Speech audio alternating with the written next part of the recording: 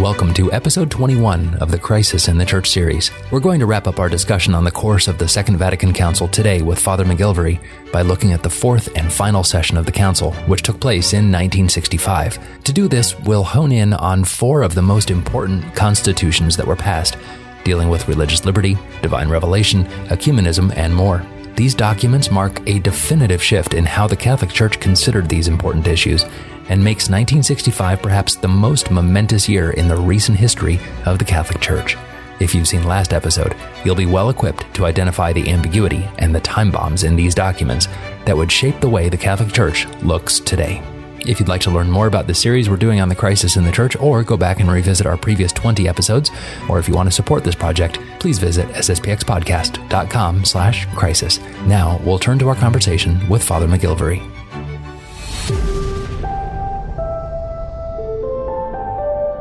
Welcome back to the Crisis in the Church series here on the SSPX podcast, and welcoming Father McGilvery for our final session on the course of the Council. And last episode, Father, we were talking about the second session and the third session and the periods in between, and we started to dive into a couple of the big schemas that came out. And now we dive into the fourth session, the fourth and the final session, which took place in 1965. Is that correct? That is right, yes. Okay. And so we're going to look at a number of schemas that were produced in this final session. There were, in fact, 11 schemas in total, but there are four in particular which are going to take up our attention.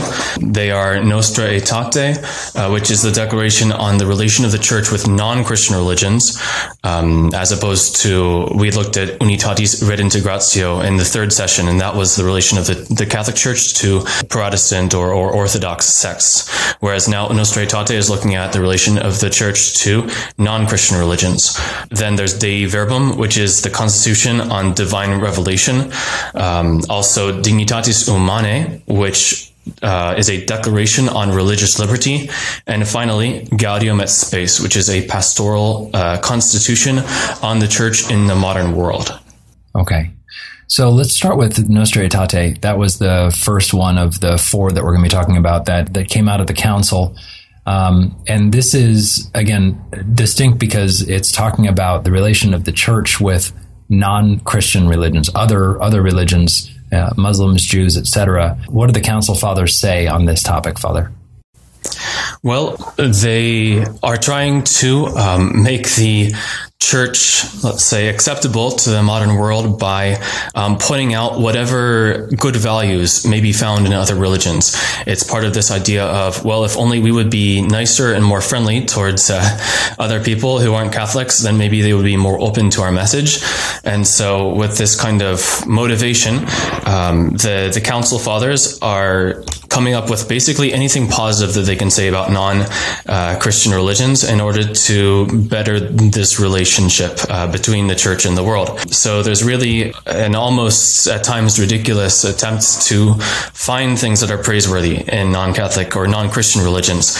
For example, speaking of Hinduism, the document says, in Hinduism, men contemplate the divine mystery and express it through an unspent fruitfulness of myths. So we're basically passing in review of all the world religions and then saying whatever good things we can about them, even if it's not really quite true. Like, do Hindus really contemplate the divine mystery?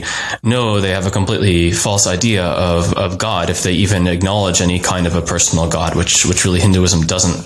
So that's really one of the unfortunate things of this document, is that it's basically stretching the truth immensely in order to find positive things to say about non-Christian religions. The thing that strikes me, Father, is that it seems like they're trying to find kernels of truth or goodness or salvation, both on a kind of a temporal sense and a spiritual sense in these other religions, when it seems to me that the Catholic Church has all of these truths in spades and all of these examples in spades. So why not just focus on the Catholic faith? Well, exactly. I think the problem is that in the minds of liberal theologians, the church is too, let's say, proud of herself and her own spiritual treasures. The liberal theologians tend to condemn an attitude which they brand as triumphalism, the idea that, the Catholic Church is basically the greatest thing that exists, and everyone else just needs to acknowledge her superiority and enter into her. Now, that's not actually pride, because the truth is that our Lord Jesus Christ only founded one religion, which is the Catholic one, and that it's the Catholic Church alone which is the divinely appointed means of salvation. All this is true.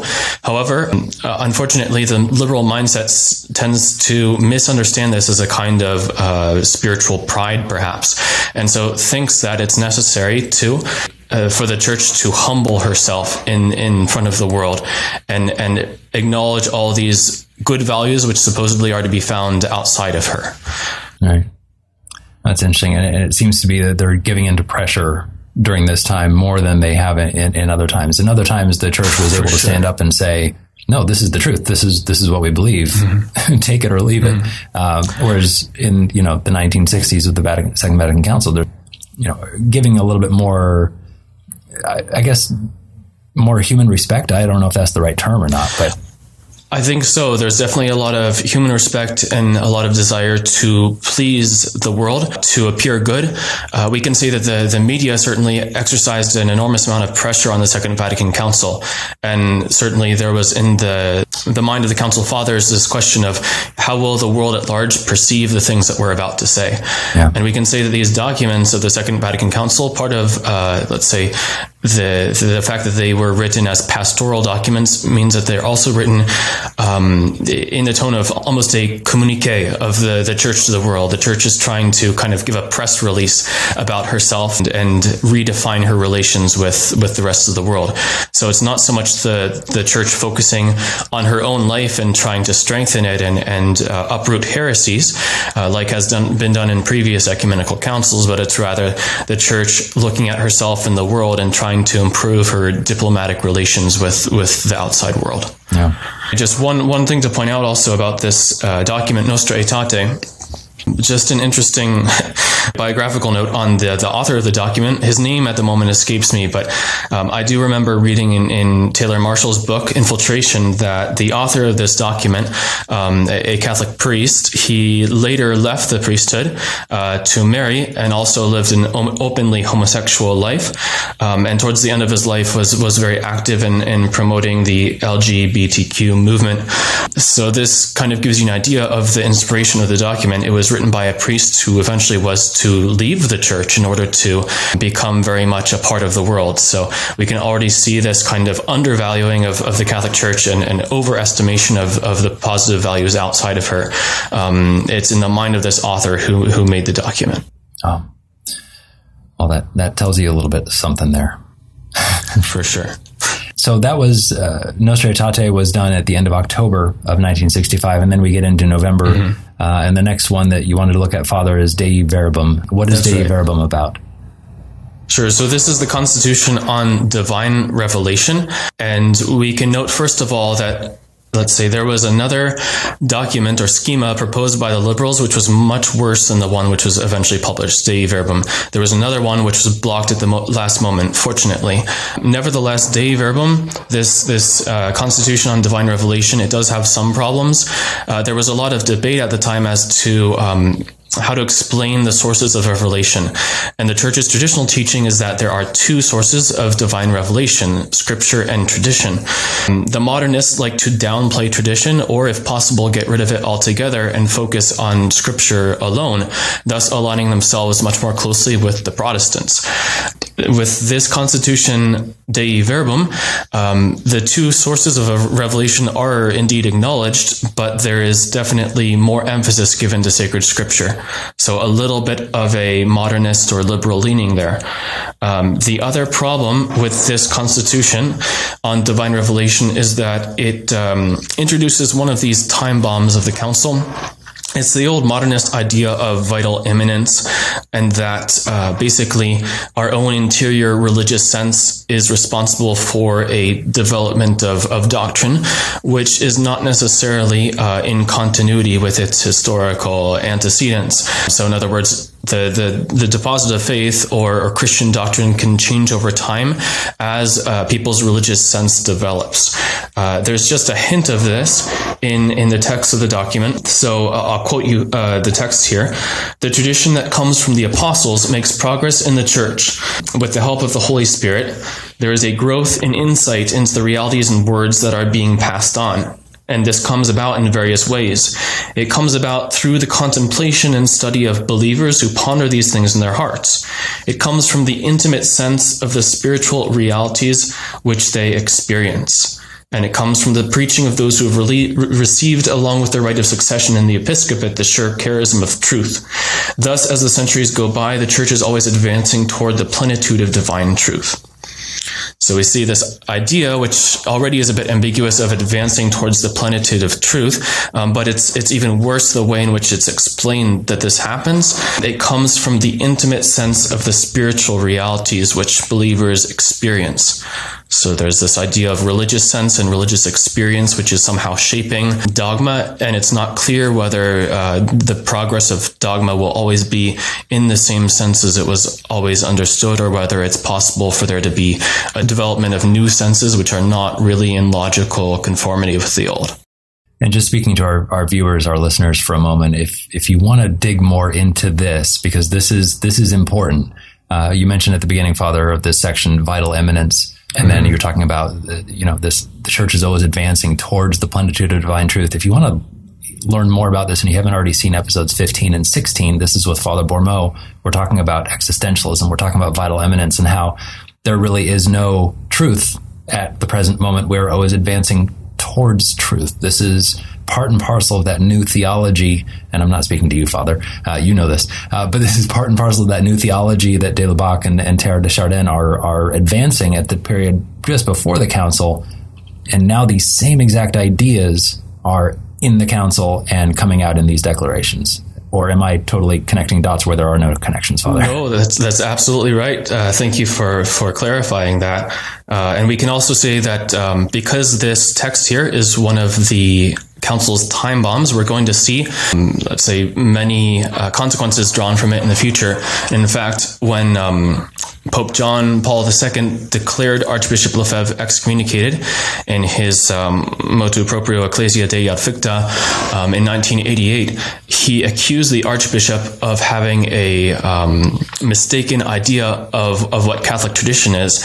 And in order to back up that affirmation, he quotes this text from Dei Verbum to say that, let's say, tradition is not something frozen solid, it's living, it can grow and change, and new senses can come about, which didn't exist beforehand.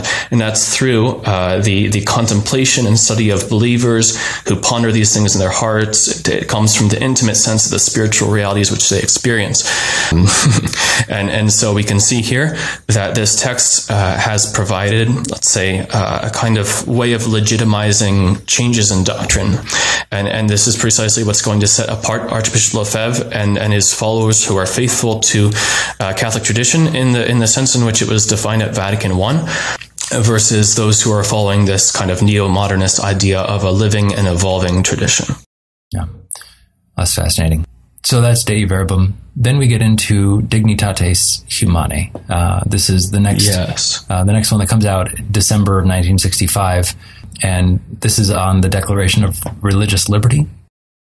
That's correct. And this document is arguably the one in which the departure from the Church's traditional teaching is most clear and unambiguous, and which, say, the neoconservatives who want to justify Vatican II and say that it contains no errors, only ambiguities, they really trip up over this document in particular. And it would be interesting just to go through a list of all the works which have been written in an attempt to justify this.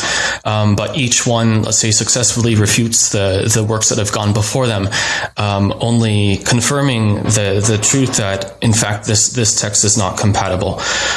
So the Catholic Church has always taught that Catholicism, the true religion, has rights, of course, and anyone has the right to profess the true religion, and no human authority, no civil power can restrict those rights to true religious liberty. That is to say, the liberty to worship God as He Himself has commanded. On the other hand, there's no such thing as a right to worship God in a false way, according to a false religion.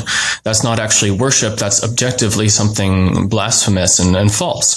And you can't have a right to profess error. That's explicitly taught by Pope Pius XII, for example, in one of his papal allocutions.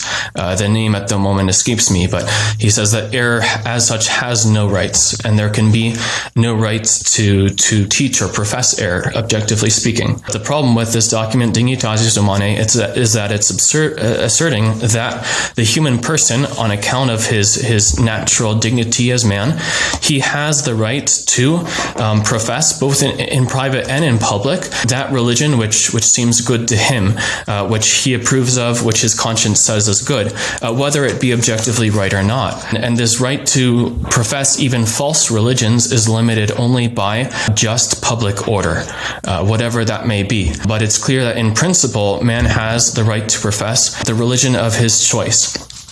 And the council is very explicit on that, saying that even this right to immunity from coercion in matters of religion continues to exist even in those who do not live up to their obligation of seeking the truth and adhering to it.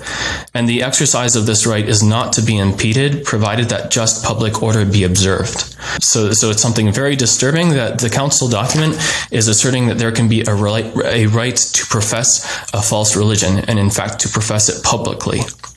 So saying that this right to profess public religion belongs to the person. It is a personal right, and basically equating it to a natural right, a something equal to the natural law that is kind of infused in us, and that comes from God. Instead of saying it's toleration, it's part of something that I should have as a person. Exactly. So it's one thing to speak about toleration, which is where the state, let's say, does not actively prosecute or go after false religions or allows them a certain limited freedom, because the ruler of the state prudently foresees that it would be impossible to uproot or get rid of those false religions, or it would, let's say, cause more harm than good. So there can be many motives for a state to legitimately tolerate false religions. However, as the popes have taught, Leo XIII, for example, that this is in fact a sign of an imperfect state. The more a state finds it necessary to tolerate false religions, that's an indication of an imperfection rather than something which is desirable in and of itself. And this again, toleration doesn't grant rights to the people, personal rights for them to adhere to error. Rather, it's just a prudential measure on the part of the ruler. And I was just going to say, Father, and again, I'm pitching our previous episodes again here, but if you want to learn more about this, Father Reuter covers it in a lot of detail when we're talking about liberty and getting into liberalism. That's episodes number 4 and 5. It's almost like we planned it this way, Father, for all the episodes to kind of lead into one another or something. I don't know. It's beautiful, isn't it? It's very good. But there's a distinction there. Man does not have liberty. Man does not have freedom to promote error, because that is a misuse. Error is a misuse of liberty, just like lying is a misuse of our speech. We don't have a right to lie. We don't have a right for error. That's not liberty. That's license. And there's a big difference. Exactly. Liberty is the faculty of or the power of choosing good, of choosing, let's say, those means that will bring the free being to the end that it's destined for. And so by definition, there can't be a liberty or a right to choose what is evil or what will cause a person to deviate from his last end. And that's precisely what a false religion is. As such, it is an evil which turns men away from God and from that worship which he has commanded us to give him. It's fascinating. And we can just note, if you allow me quickly to just add one more thing, we like to occasionally bring up the author of the document just because it does shed further light on let's say, the problematic nature of the document if it's written by an author who's not trustworthy. And in this case, the mastermind of this document is Father John Courtney Murray, who was an American Jesuit whose teaching had already been censured by the Holy Office. So as in, let's say, many other cases in this council, you have theologians who were already censured or mistrusted or branded as suspicious by the Holy Office prior to the council. And then when the council is convened, through the political maneuvering of the Rhine Group, these theologians are brought into prominence and become, let's say, the drafters or inspirers of the council's chief documents. John Courtney Murray, I think we actually talked about him in episode 8 on Americanism, same thing. So we have these actors who are, again, condemned just, to 10, 12, 15 years beforehand, and now they are helping to shape the way that the council is moving forward and basically redefining the Catholic Church. That's right. It's crazy. It sure is. All right. The fourth document that we're focusing on today, Father, Gaudium et Spes.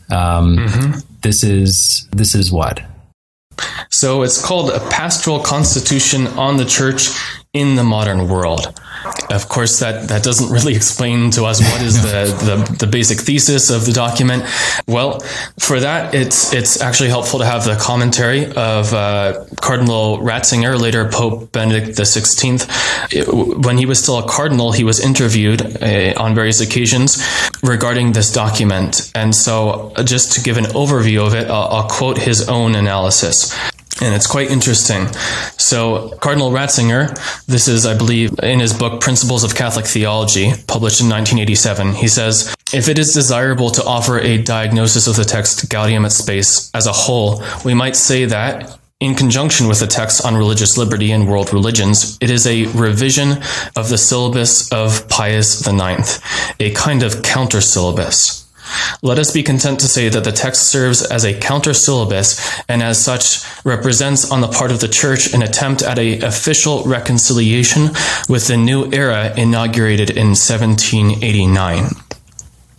In other words, what the Church is doing here is assessing the ways in which the world has changed in modern times, especially since the French Revolution. That's the reference given in the year 1789. That's referring to the French Revolution. So basically, the principles of the French Revolution, liberty, equality, fraternity, with all of the kind of Freemasonic ideals that are involved in that, the Church is looking at this new worldview of the modern world and is to some extent approving of it or reconciling herself with it. Wow. And so he's explicitly saying that we're trying to, it's a counter syllabus according to the new realities after 1789. Absolutely. And let's say this is especially a kind of approval of humanism or the excessive focus that the world has on man and man's dignity. So we find the praises of man at various points in this document. For example, man is the only creature on earth which God willed for itself. Or again, according to the almost unanimous opinion of believers and unbelievers alike, all things on earth should be related to man as their center and crown. So there's a major emphasis upon man's dignity, and also upon the temporal values of this world. For example, in section 57 of the document, Christians are exhorted to work with all men in the building of a more human world. So there's nothing necessarily of the supernatural involved here. It's really an excessive focus upon man and the natural goods that man wishes to procure for himself in this life. So this is, I'm looking at some of the notes that you've passed along to me already, Father, and I'm looking at some of these texts as we're talking. It's focusing on educational and cultural benefits and legitimate social advancement and things like that, which good. I mean, we all agree educational and cultural benefits are good. Social advancement, great. But where's the emphasis on the eternal? Exactly. And this is going to be something that characterizes the church after Vatican II, is really a failure to focus upon the things of eternity and to preach the truth that man is created not for this world, but for the next, to know, love, and serve God in this life in order to be happy with him forever in eternity. And now there's very much a this worldliness which characterizes the church after the Second Vatican Council, and which we can find rooted to a greater or lesser extent in documents such as this one, Gaudium et Spes. And we find it also in, let's say, other developments of the same fundamental idea, for example, liberation theology, and the idea that the Gospels are really just about liberating man from oppression and making man, let's say, free, prosperous, and happy in this life. All of this is more or less directly correlated to the undue emphasis upon human dignity and human progress, which we find in this council document. So these documents are passed, and I'm looking at some of the dates here. The Dignitatis Humanae are passed December 7th. Gaudium et Spes the same day, December 7th, and then the council ends December 8th. So these were done right towards the very end. Was there pushback? I know we talked a little bit on the last episode.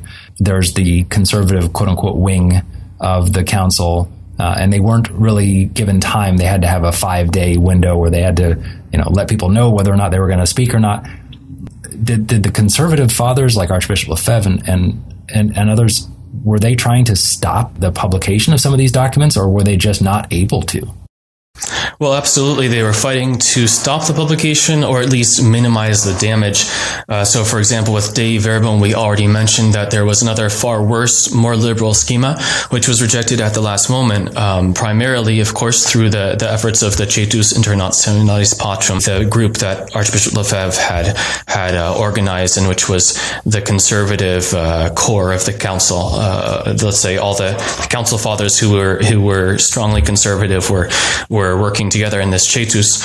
And so likewise with these other documents, if the Cetus was not able to block the document altogether, at least they were able in many cases to introduce certain statements reaffirming the church's traditional teaching. But as a result, you often have a kind of strange internal conflict within the document itself, where the church's traditional teaching is reaffirmed, but then it's subsequently denied. And so you have these kind of internal contradictions.